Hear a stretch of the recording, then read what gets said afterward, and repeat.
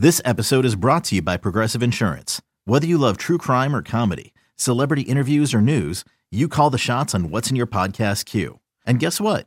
Now you can call them on your auto insurance too with the Name Your Price tool from Progressive. It works just the way it sounds. You tell Progressive how much you want to pay for car insurance, and they'll show you coverage options that fit your budget. Get your quote today at Progressive.com to join the over 28 million drivers who trust Progressive. Progressive Casualty Insurance Company and Affiliates. Price and coverage match limited by state law.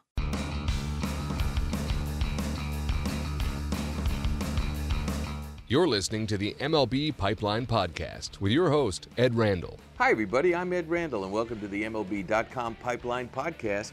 I'm joined by our draft and minor league experts, Jim Callis and Jonathan Mayo. Well, it's now September, that bizarre time in the major leagues when they expand rosters with call-ups from the minors. No other sport does this, but it's an exciting time as teams get a glimpse of what they hope will be a bright future. Who would you guys like to see called up? I'll start with you, Jim. Well, I mean, I think the best prospect we might see called up, although I don't think it's definite, is Corey Seager with the Dodgers. He's the best prospect in the minor leagues right now. But he doesn't have to be protected on the 40-man roster for the Dodgers until after the 2016 season, so it's unclear whether they will call him up. I mean, I think he'd be a better option than Jimmy Rollins at shortstop or Justin Turner at third base. It remains to be seen if that will happen. I do think the best guy that we'll see for sure is probably Joey Gallo with the Rangers because he's already been up this year. He homered off Clayton Kershaw in June. He's on the 40-man roster, obviously, so it's not like you have to make room to call him up. Not sure he'll get a lot of playing time with Texas competing for a wild card spot, and he's had some strikeout issues. But, yeah, I think he's probably the safest bet to be the best prospect called up, and hopefully we'll see Seager too. Jonathan? Yeah, I think, Gallo's definitely coming up and probably use off the bench and gives him a little depth. He can play, an outfield corner. He can probably play either infield corner.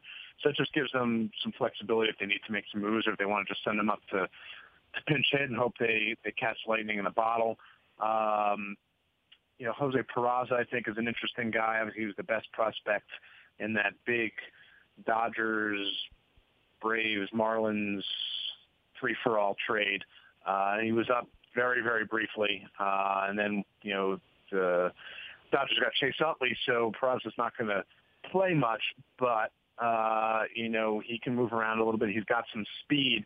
And I think that's one of the things that you have to look for in general when trying to figure out who's going to get called up. One, and Jim alluded to this, is the 40-man roster status. If they're on the 40-man roster, chances are they're going to get called up at some point. It's kind of almost a no-brainer.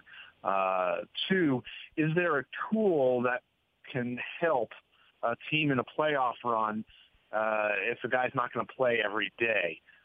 So if a guy's got power, if a guy's got speed, or if it's a bullpen guy, then I think there's a better chance you're gonna see him get called up where he could maybe give guys the opportunity. So those are probably the two guys that make the most sense to me. I'd love to see Frankie Montas get called up by the White Sox. Obviously, they're not competing, but I would love to see just that fastball play for a couple of starts in September as an audition to next year.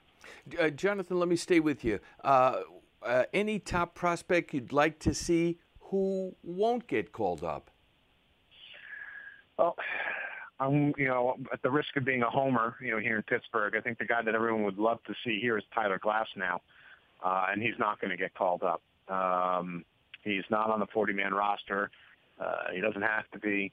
I have to check that, double check that before I sound so definitive about it. But more than anything else, the only way that they would call him up is to start, and if they think that he's going to be one of their top three starters, and I don't really see that happening. Actually, he does need to be added to the 40-man roster at the end of this offseason. So that would work in his favor, but they don't have any plans, and they haven't really even discussed the possibility of using him out of the bullpen.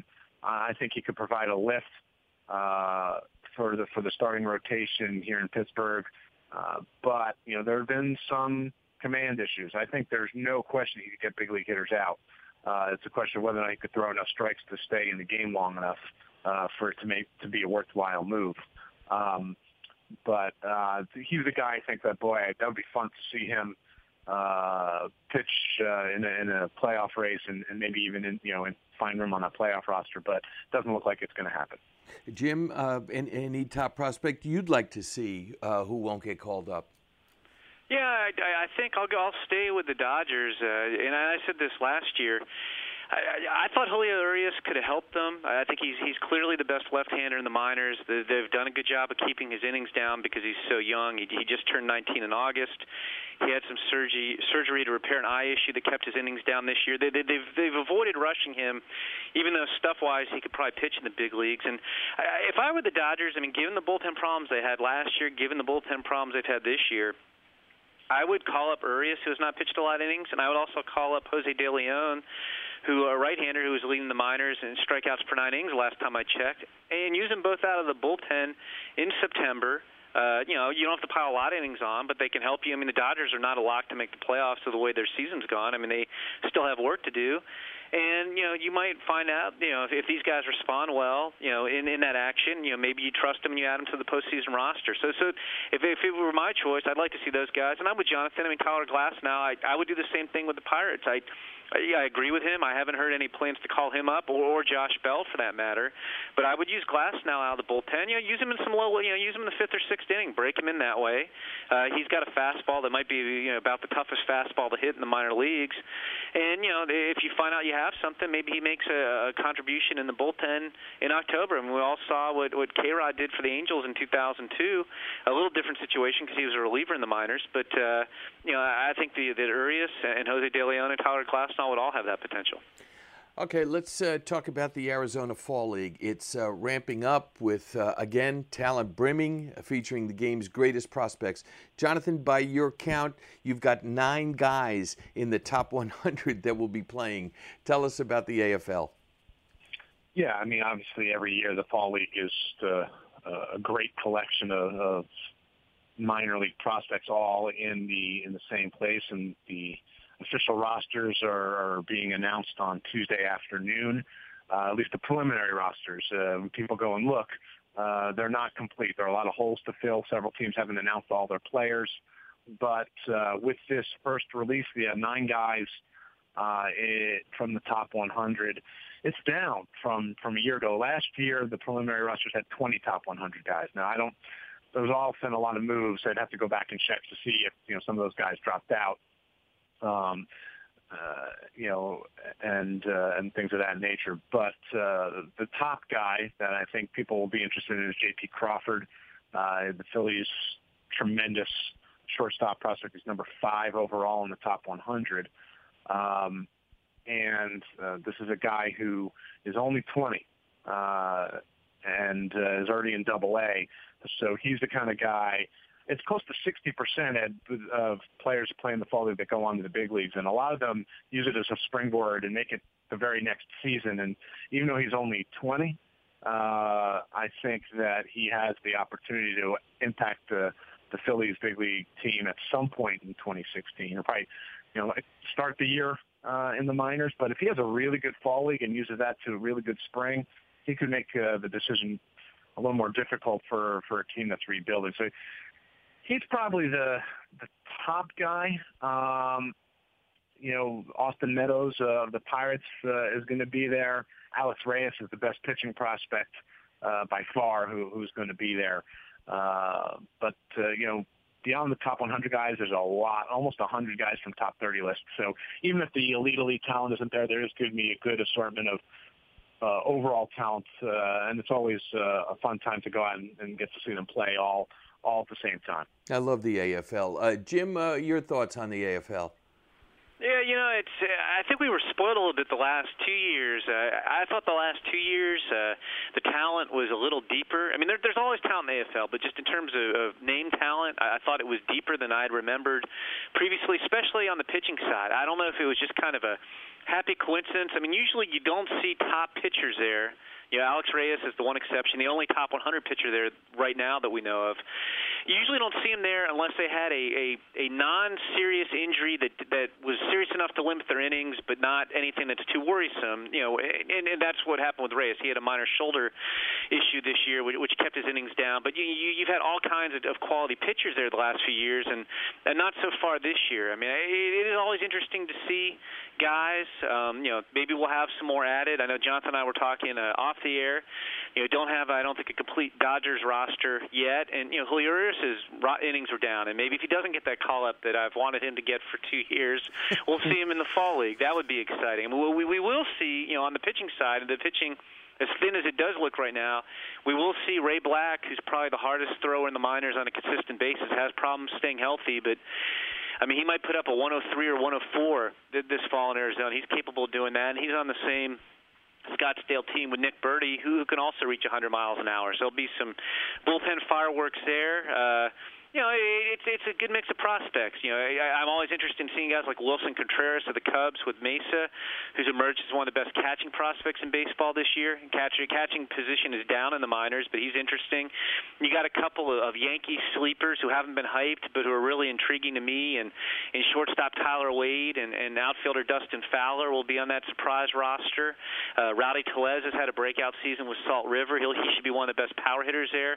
And you've got guys, frankly, who are trying to put things back together a little bit. I mean, a year ago, DJ Peterson was firmly ensconced on the top 100, and he had a rough year in the Mariners system, and he's going to try to recapture the magic. I mean, a couple years ago, that guy looked like he might be the best hitter in terms of combination of power and average in the 2013 draft. So, I mean, it's a chance for guys like that to get back on track. So even if the names aren't as luminous as we've seen, at least preseason roster-wise the last couple of years, there's certainly plenty of guys to watch. And I second Jonathan's opinion. I think the AFL is a tremendous place to go. And any fans who are listening to this, and obviously you're a fan or you wouldn't be listening to a baseball podcast, I cannot stress enough what a treat the fall league is. I mean, it's basically like going to spring training, but you're seeing almost all the guys you see are prospects. It's not a mix of prospect and or guys if you're going on the backfield.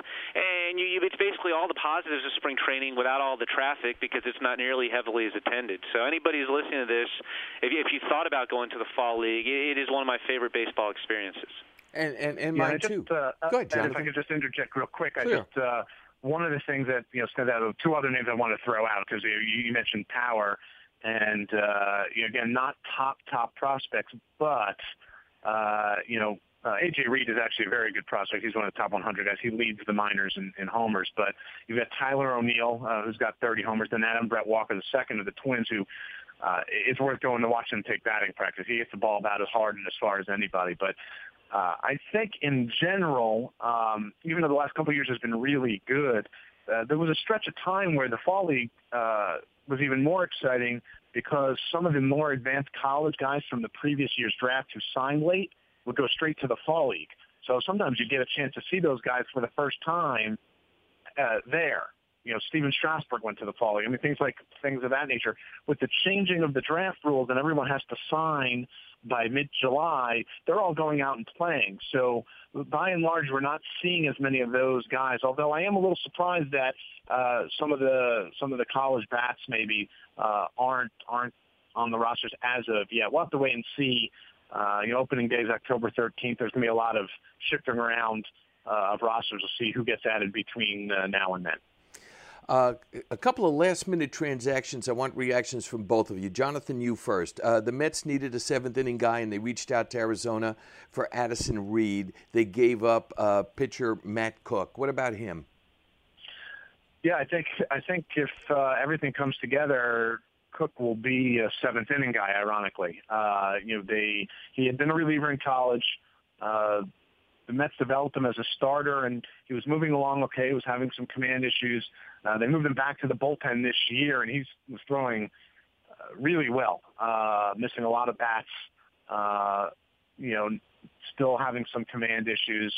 The Diamondbacks have a bunch of hard-throwing relievers in their system, and that's why Cook didn't make it into the back end of their top 30. You can make an argument that he belongs 26th, 27th, which is about where he was on the Mets top 30 at the time of the trade. And if we need a replacement at any point in time, he'll be the first guy to move back on to the top 30. But hard thrower, he fits the profile of a setup guy at best, kind of guy. He did close some games this year in the Mets system. I think the command needs to improve a little bit if he wants to have any chance of doing that at the highest level. But I think he is an Addison Reed type, or who Addison Reed is now, not the closer version of him, guy who to pitch the seventh, maybe the eighth inning if everything comes together for him. August 31st, we're past it, the waiver deadline, which produced 2 deals for outfielders. The Dodgers get Justin Ruggiano from Seattle. The Giants parted, Jim, with one of their top 30 prospects to Boston to get Alejandro De Aza. Yeah, they gave up left-hander Luis Isla, who has really had a rough year. A year ago, he led the South Atlantic League with a 2.45 ERA in his full season debut. This year, that's more than doubled, almost tripled. He's got a 6.21 ERA in the High Class A California League, which is a difficult place to pitch. He's been battered around. The positive side is he does have 95 strikeouts and 79 2/3 innings, and they've used him as both a starter and reliever this year. I think this guy's a potential 7th or 8th inning lefty down the road. 23, so he's not young for where he is, in terms of the minor league ladder. But, he's a lefty who throws from a low slot. There's a lot of effort in his delivery, but he can hit 97. His changeup is better than his slider most of the time. But, I think if you make this guy a full-time reliever and you get him to throw a few more strikes, which, is easier said than done. But if you could do that, you could have a mid-90s lefty from a low angle who'd be tough on lefty hitters and maybe contribute. Not a major guy. But, again, Alejandro De Aza, it's not like he was in the Red Sox long-term future. I think they've kind of settled. It looks like their outfield, and it's an exciting young outfield. It's going to be Mookie Betts, Rusney Castillo, and Jackie Bradley Jr. That's been a very dynamic outfield, and they've played better. Those guys have played well in August. So Alejandro De Aza doesn't have a future in Boston, and you get a potential left-handed bullpen piece for him in Luis Isla. Great work by both of you guys. Thank you so much, Jim and Jonathan. And on behalf of Jonathan Mayo and Jim Callis, I'm Ed Randall. Thanks for listening to the MLB.com Pipeline Podcast. Okay, picture this. It's Friday afternoon when a thought hits you. I can waste another weekend doing the same old whatever, or I can conquer it. I can hop into my all-new Hyundai Santa Fe and hit the road. Any road. The steeper, the better. Because my all-new Santa Fe is available with H-Track all-wheel drive, so I can hit the trail without a worry in the world. Heck, with 3 rows and best-in-class rear cargo space, I can pack the whole family in with all our gear.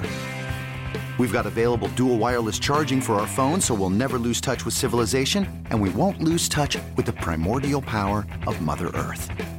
So which is it? Waste the weekend or do something a little more epic? And conquer it in the all-new Hyundai Santa Fe. Visit HyundaiUSA.com or call 562-314-4603 for more details. Hyundai, there's joy in every journey.